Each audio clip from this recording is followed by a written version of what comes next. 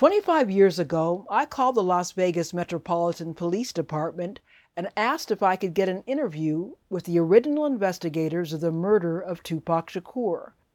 They said yes.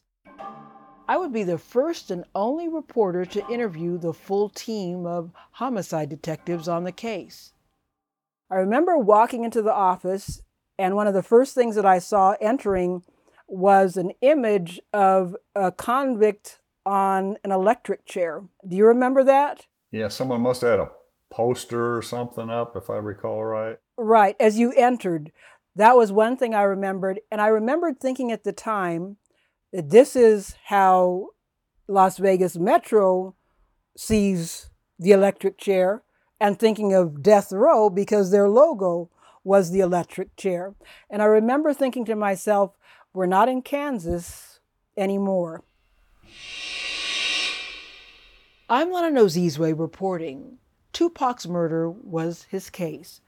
A limited podcast series filled with revelations, coming August 31st.